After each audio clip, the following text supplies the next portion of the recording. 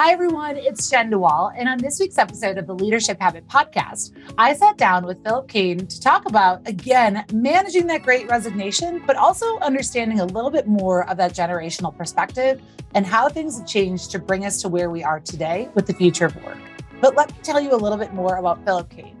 Phillip Kane is a husband, a father, a businessman, and an author of The Not So Subtle Art of Caring. He has had a successful career in some of the world's best known corporations, where he has led thousands of individuals to create billions of dollars in value.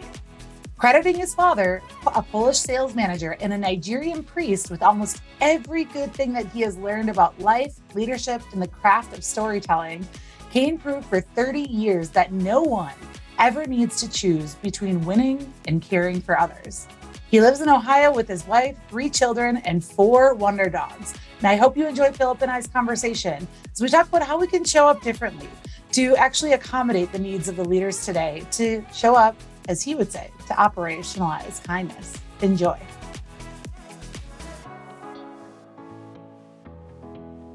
Hi, everyone. It's Jen Newell, and I am so excited to be joined by Phillip Kane today on the Leadership Habit Podcast. We are talking about, the topic that we've seen for a few months now. Heck, it feels like it's just been the year. We are going to talk about the Great Resignation, but with it, we're also going to talk about the generational differences and how we might be approaching it, how maybe there's some things that we need to pay more attention to or get a better understanding of to be able to focus on that retention and engagement. And I love all things generations, but on the same side, I also hate all things generations, right? It's that stereotype. So know that Phillip and I are not here to perpetuate stereotypes, but we are here to have a great conversation around understanding the generational lens of how we can approach the Great Resignation. So Phillip, thank you so much. You're taking the time today. I know you've got a lot going on outside of work. Just thank you for showing up and giving us your time. I'm very much looking forward to this conversation. I really appreciate your leadership approach. So just excited to get it going. So Phillip, welcome to the show. Thank you, Jen. It's my pleasure to be here. Thank you again for having me. So you're the CEO of Grace Ocean. I always love a great origin story. So Phillip, go ahead, tell us how you came to be. How did you come to be the individual that you are today? How did you even become passionate about supporting people, about supporting leaders, individuals, and just being human? Tell us a little bit more about your origin story. Well, most of it I blame on my father. I grew up in family business. My grandfather was a truck dealer. My dad was a truck dealer. My dad's brother was a truck dealer. So all I remember from my smallest days was climbing around trucks and being around my dad. And kids grow up and they want to be doctors and lawyers and Indian chiefs. I wanted to be my dad. And so that's all I remember. And so I went to school at the best college I could find as close to my dad so I could skip school and be around him. And my dad was, I guess, what you would call a servant leader or a steward of others before there was even a name for it. And so I learned how to lead people from him. And so when I went out into the world and found people leading by roughing people up or by putting a boot on the back of their neck, that was foreign to me because I'd never seen that before. And so I dedicated my life to leading people in a different way, the way that my dad did. And so if I'm passionate about what I do, it's because I know that there's a better, different way to lead other people because I grew up seeing it from my father. Yeah. And right now, and I love that too, of just being modeled that way, to know that there's got to be a different way to actually influence and motivate and connect with others. And I think right now, and I'm sure I would love to hear your take on this as well, the pandemic completely shifted through not the desire. I was going to say, made it a necessity to adapt and pivot to a new style. No more can people use that traditional authoritative stuff of the past. It's ineffective. People are going to leave. And as much as you want to try to continue to use it, you will hemorrhage employees. I'm curious what your take on, because I've noticed, and I think a lot of people have, that new coined term, the future of work, and how things are completely different now as it relates to the generational perspective and the Great Resignation. It's so important for us to understand that what got you here will not get you there anymore. It just won't. Curious your thoughts on that. Well, you're exactly right. And I think what happened during the pandemic was was really a great realization that occurred before the great resignation. And now what's been dubbed quiet quitting, and we'll talk a little bit about that in a moment. But we sent everyone home, right? And the worst organizations failed to do two things. First, they failed to tell people what to expect, and then they failed to teach managers who weren't very good at managing people in person how to manage them remotely. And so all these folks went home and they had an awful experience. And they realized a couple of things. One, that their talent was nearly infinitely transferable. And two, that they didn't any longer have to accept the unacceptable. And that's really what sparked this thing that we call the Great Resignation. And so they started leaving in search of something better, something kinder, something more encouraging.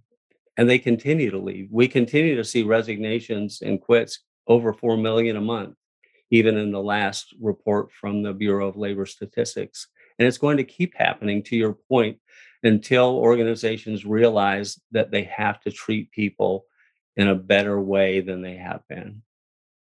Yeah. I mean, this has been music to my ears. I remember joining the workforce, in 2005. So we've got a few years in. And I just remember honestly thinking leadership was a myth, that it was this dumb thing that they taught us as kids to help us work together, be better student and servant leaders.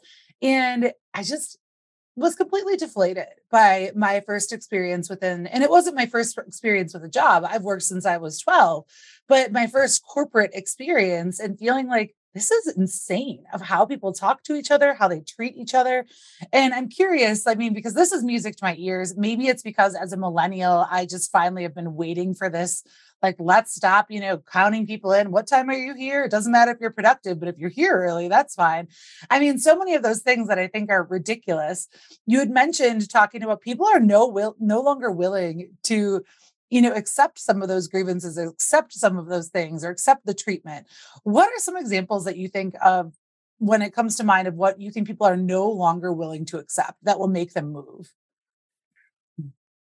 Well, first and foremost, it's jobs that or requirements in jobs that don't make sense to them, that don't add up to some productive end, or incompetent managers, or poor treatment. And so it's all of these things. It's not one thing necessarily. And it's not compensation. A lot of people have said, oh, these people are just leaving because they want more money. Certainly money's part of it, but it's way down the list. And so it's all of these things that are causing people to say, you know what, I don't have to put up with this anymore. And we started at the beginning talking about generational differences. And I think the biggest thing that's different across the generations is that my generation, I'm a boomer, and to some extent Xers, we were brought up to believe in the idea of a social contract, that there was something worth putting up with all of this for, that there was a pension at the end of this, that there was a gold watch at the end of this that was actually made of gold. And so, and we were taught by our parents that you just had to endure the treatment because there was something at the end of it. And so we stayed with companies for a long time and we tolerated it. But part of what happened through '08 and part of what happened also during the pandemic is these, I call them kids, they're really not kids, they're grown adults, but they looked at what was happening and they said, you know what, there is no social contract. These companies have defaulted on their pensions. The watches aren't actually made of gold. And so there is no reason to put up with poor treatment. There is no reason to put up with incompetent bosses. There is no reason to put up with instructions that don't lead to any good outcome for shareholders or customers. And so I'm not going to do that anymore because I don't have to, because there isn't any payoff at the end of this for me. And so they just stopped. And as I pointed out, and like to point out, they're just going to keep stopping until they find someplace where it starts to make sense for them again. What are some of the challenges you think that organizations or leaders are struggling with it as it relates to managing the great resignation? Is it more of like that they're struggling to be adaptive in their styles? Are there specific characteristics that you notice that they just are holding on to because they thought it was effective and they just don't want to let go? But from your perspective, what are some of the challenges that we're seeing today as it relates to that generational workforce and the Great Resignation? I think a great deal of it has to do with the fact that the management styles that are in place today are so heavily ingrained that undoing them is going to have to result in someone admitting that they're wrong, whether it's board of directors admitting that they're wrong, whether it's hiring managers admitting they're wrong, whether it's ingrained HR admitting that they're wrong, whether it's the white shoe recruiting firms admitting that they're wrong. And when I say admitting they're wrong, admitting that things like gregariousness, a bias for control, perceived charisma, things like that are not actually leadership traits because they've hired to those traits for years. And what they've gotten are people that end up being largely incompetent leaders that manage by fear and control that cause these people to ultimately now leave. And so someone's going to have to admit that leaders who lead with a bias for results, but a bias for kindness are more effective leaders. But someone's going to have to admit that what they've been doing for 100 or more years is wrong. And it's very hard for human beings to do that. The second problem is that it's hard, I think, for people to envision operationalizing kindness. It's very easy for people to envision operationalizing a bias for control. It's very easy for people to envision when things go wrong, hold someone immediately accountable in a disciplinary sort of a way. But it's very difficult for people to envision how do you operationalize kindness? And so I think that that's the second part of the problem with getting people to move toward a kinder, more caring environment in the workplace. I think both of those points. I love operationalizing kindness because it is like no more can you just treat people like a means to an end. Like they're a human being there. They have a life that they're living. They're trying to do their best. We've got to, work together in a different way that's more supportive and conducive to our success and happiness. I mean, happiness, I feel like, is a now expectation that I have at work. I expect to be happy at work. I do. I don't expect to be miserable. I don't expect to cry on my way home because I had a bad leader. I don't expect all of those things. But I mean, you hit the nail on the head too with the first one, the unwillingness to maybe realize the mistakes, not wanting to give up on, but things worked so great when everything looked like this. And who did it work great for is what I really want to know. Who did it work? If you didn't have the power or control, who in the heck did it serve? Because if you were on the other side of maybe the not popular or not influential, you didn't get the same incentives or benefits of that. But yet I worked in a really strong fear-based culture. And this is, over 5 years ago. And, going back to that, like just that example of watching incompetence climb up the ladder. And I say that because it became this, oh, you lead like us. We're going to promote you, even though you don't have experience within HR. I'm referencing person that they put in as an interim chief HR officer, didn't have any experience in HR, zero, was a former project management, but had the same authoritative leadership style. They put that individual in place, and all this individual did was lead by fear. And the problem with that is you would go into meetings and he would have a meeting where he would call us all out, and then he would call out every single person's mistake. And the turnover numbers, it was insane. It was like 50% for HR. They were just hemorrhaging. They could not even keep the backbone. But yet, if you went further up the organization to, even I would say their chief operations officer, they loved that individual. They thought he was great because he was hard pressed, authoritative, did whatever he wanted. And they didn't care the impact that had. They didn't even care about the hemorrhaging. And I know that's a bold statement, but they didn't. They put the wrong person there and they thought that they could hold on and create success by just using power and control. And what they found out? It was ineffective. People left. And, obviously that person's not where they were today. But it was frustrating to watch because you watched the impact of this really poor leader and their influence just infect the culture of the organization, the engagement of the organization, the happiness. Like, I still get incensed by it, Phillip. Like, I still see that people don't want to see it. They don't want to pretend that there's mistakes, that they've got it wrong, that, hey, maybe what you're doing actually isn't working.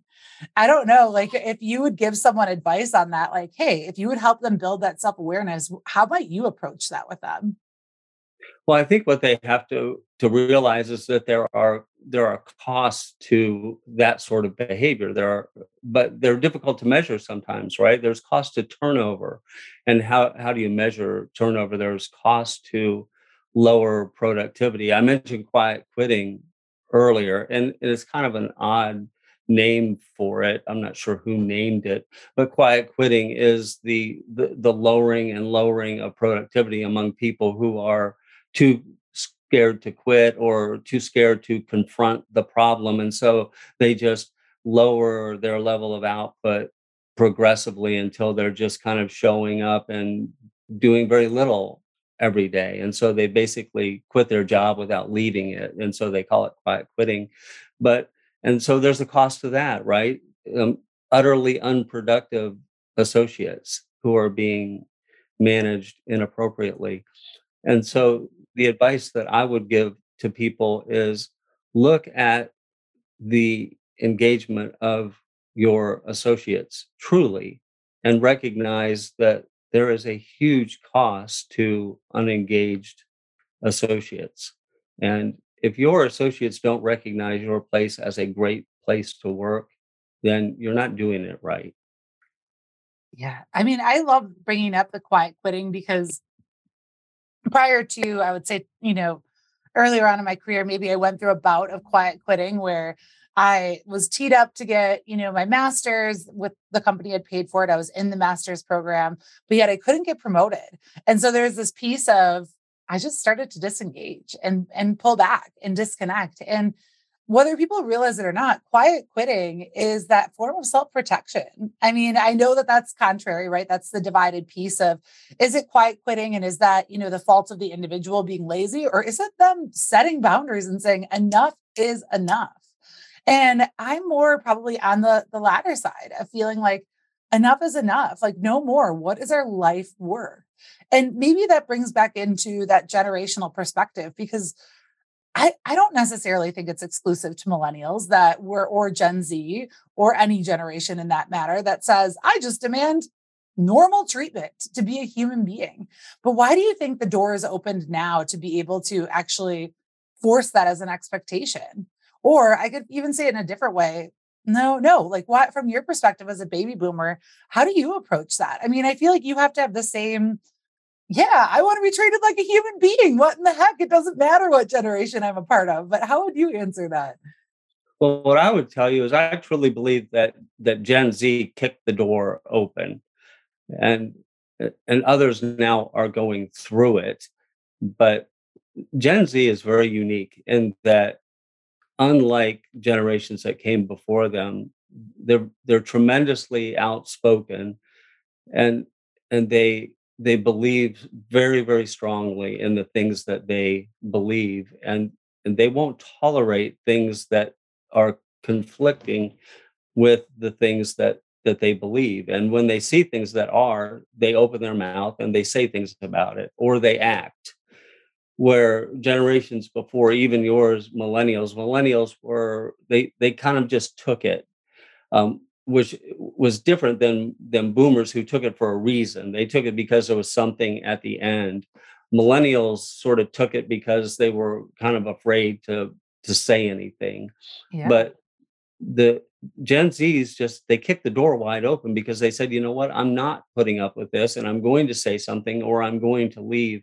And other older generations have been the beneficiary of what Gen Z has done, because once Gen Z kicked the door open, everyone's just started walking out the door. And I think it's been terrific for things going on in the workforce. And the establishment can claim all they want that it's just too much COVID money, or it's just spoiled, entitled Gen Zs and millennials, or that it's a new .com boom, or it's just retirement age boomers, but it's none of those things. It's bad environments with bad leaders that are driving people to say, I want something different. I want something better, and I'm going to go find it.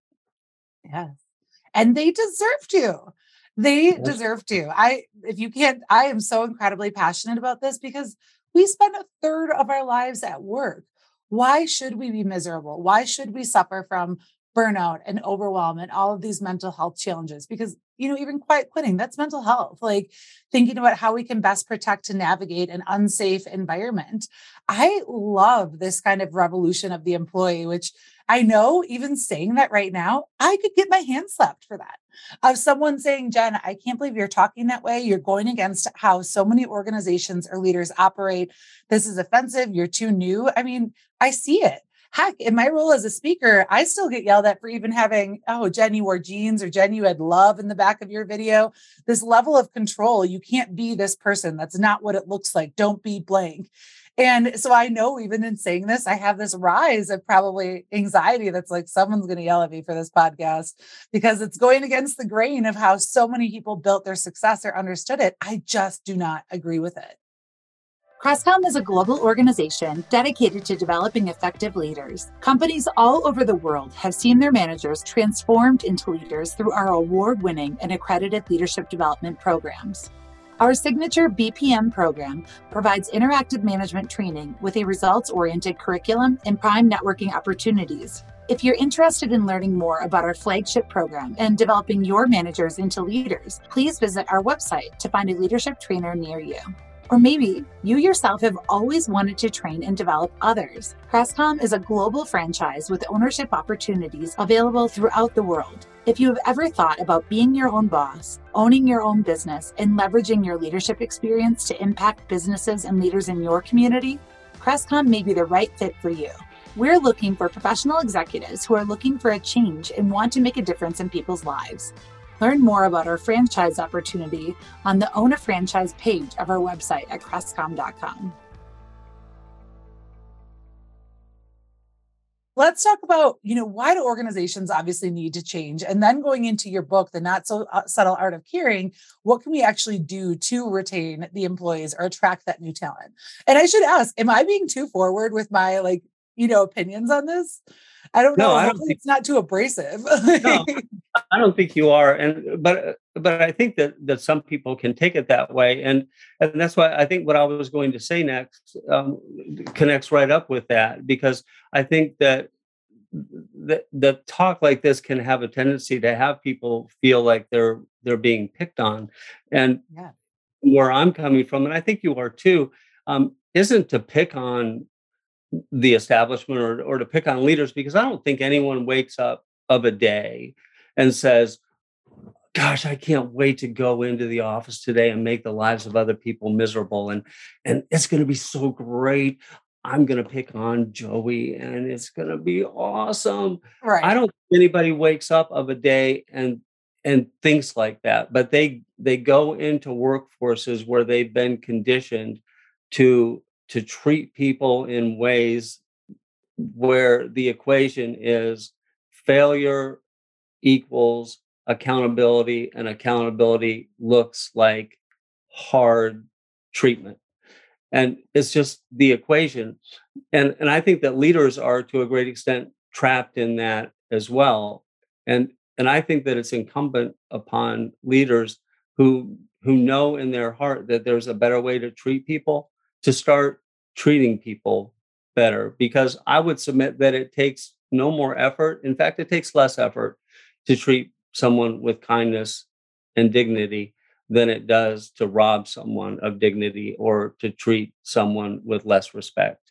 And and so I think the operationalizing of all of this starts with people waking up and going into their workplace as leaders and saying that I today am going to start treating people better. And it's no more difficult than that, because people have said, how do you operationalize this? I said, it's simple. You just start being kind to people. It's no more difficult than that. It's simple. I mean, I think that that's an important, I'm glad that you transitioned that because, yes, it's not this blame. I think you said the word conditioned.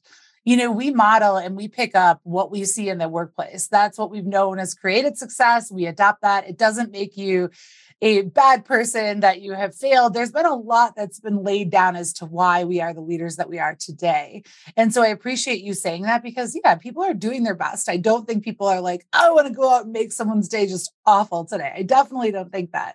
But I want to shake the ego out of them. That's like, I think the biggest thing is like, no more. Can we start just being human? I think that's my plead of we know it's not effective. We actually know for ourselves we don't like to be talked to like that or feel like that. Like, so where can we like open that door to operationalize kindness or empathy? And so I just appreciate you saying that giving yourself grace, you might have been brought up in a time where this is exactly what you needed to do to create success in your career because those were the norms. Those are the expectations. They're just different today. So let's go in and talk about your book. Let's talk about your book and what leaders can do or organizations can do to even begin to retain and just engage and attract the new talent that we all need to keep and hopefully find. Well, thanks for bringing up my book. I appreciate that. And my book was really more than anything, a labor of love. I had started, I don't know, 20 years or so ago, writing to people every Friday when the groups that I led got too big to fit into one room. And and the way that I wrote to them was about how I wanted them to think about each other and treat each other. And and and I think that that's a great segue into your point in question, Jen, because helping businesses transform into the sort of organizations that they can become or want to become is about recognizing that they need to start attracting leaders who put other people ahead of themselves. Because, and you mentioned it before, the kind of the formula has always been, and even you mentioned the HR leader who had no talent for HR before, but they were promoted along because they were on some sort of a track, and so it was made about them, right? You're a superstar, and you're great, and so you, and so it's drummed into people that they're great. But what needs to be done conversely is we need to start drumming into leaders that it's not about you, it's about the people that you lead, and you will become more successful when you make those around you bigger than you. I wake up every day with the thought that I want to make myself really, really small so that I can make other people really, really big. And if we can make that transition in the workplace by attracting leaders who make it about other people instead of them, then we'll have rounded the corner on our way to the better world that you and I are envisioning here. Oh my gosh, a better world. I just love the expression of operationalizing kindness, of really thinking how could so many things be impacted if we just showed or changed the way that we showed up. And I'm talking about people's, again, their quality of life, their happiness, how they show up to their families, how they even, the fulfillment that they have. Those things, it's no longer your time, your dime to try to integrate those things. It's about seeing that whole person.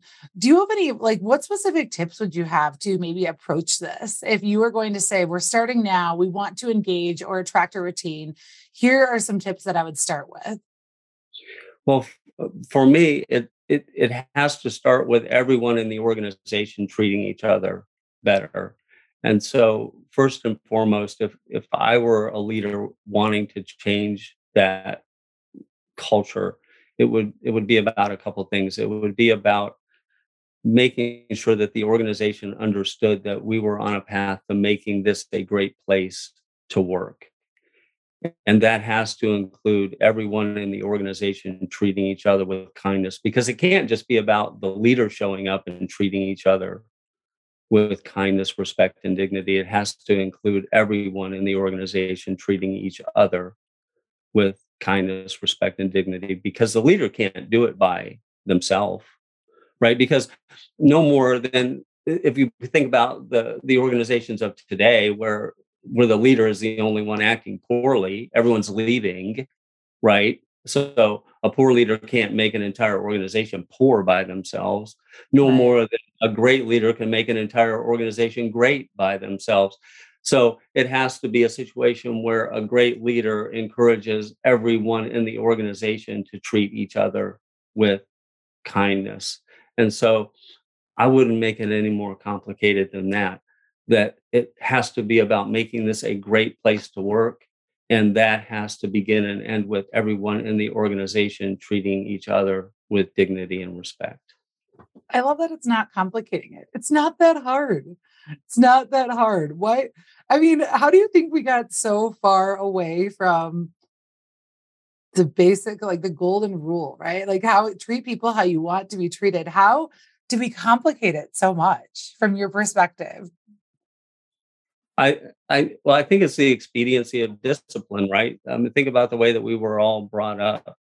Those of us who, especially who were boomers, right? It was sort of you stepped out of line, you got the stick, and then that transferred into the workplace, right?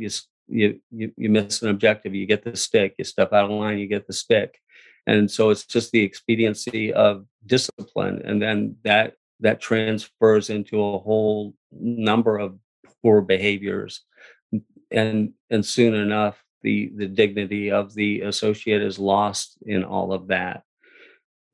Where if we just started with the dignity of the associate is more important than anything, then you don't get that expediency of discipline. You get more the expedience of care or the expedience of kindness, and the whole thing is turned on its head for the better. For the better. I want to go one last time before we wrap up, just into your book, The Not So Subtle Art of Caring, and talking about, what is this book? It's a labor of love for you, but it really was a testament to your true leadership style. So tell our audience a little bit more about this book. Well, what I tried to do with the book was to use real live artifacts, which were the letters that I wrote to people over the course of 20 years, to show them that this isn't just a theory, that this isn't just an idea, that this can actually be done. Because I think it would be easy enough for people to look at a book like this and say, well, that's very nice, but it'll never work. Or isn't that cute? Particularly if it had been written by someone who had never actually done anything in business before.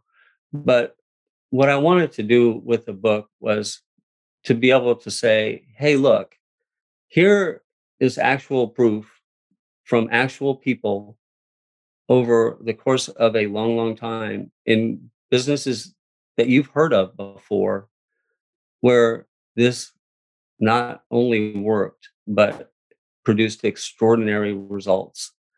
And so for me, that's really what the book is it's kind of a manual of sorts for people that want a different, better way to lead other people, with real life proof from real life people in real life businesses that it actually works.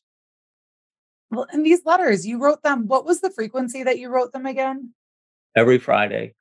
Every Friday, you would write an email to your team or organization. And what was one of your favorite messages that you would write in these letters? Or do you have I one that don't know. stands out to you? I don't know if I have a favorite, but I think if you boil them all down to one thing, it was about love.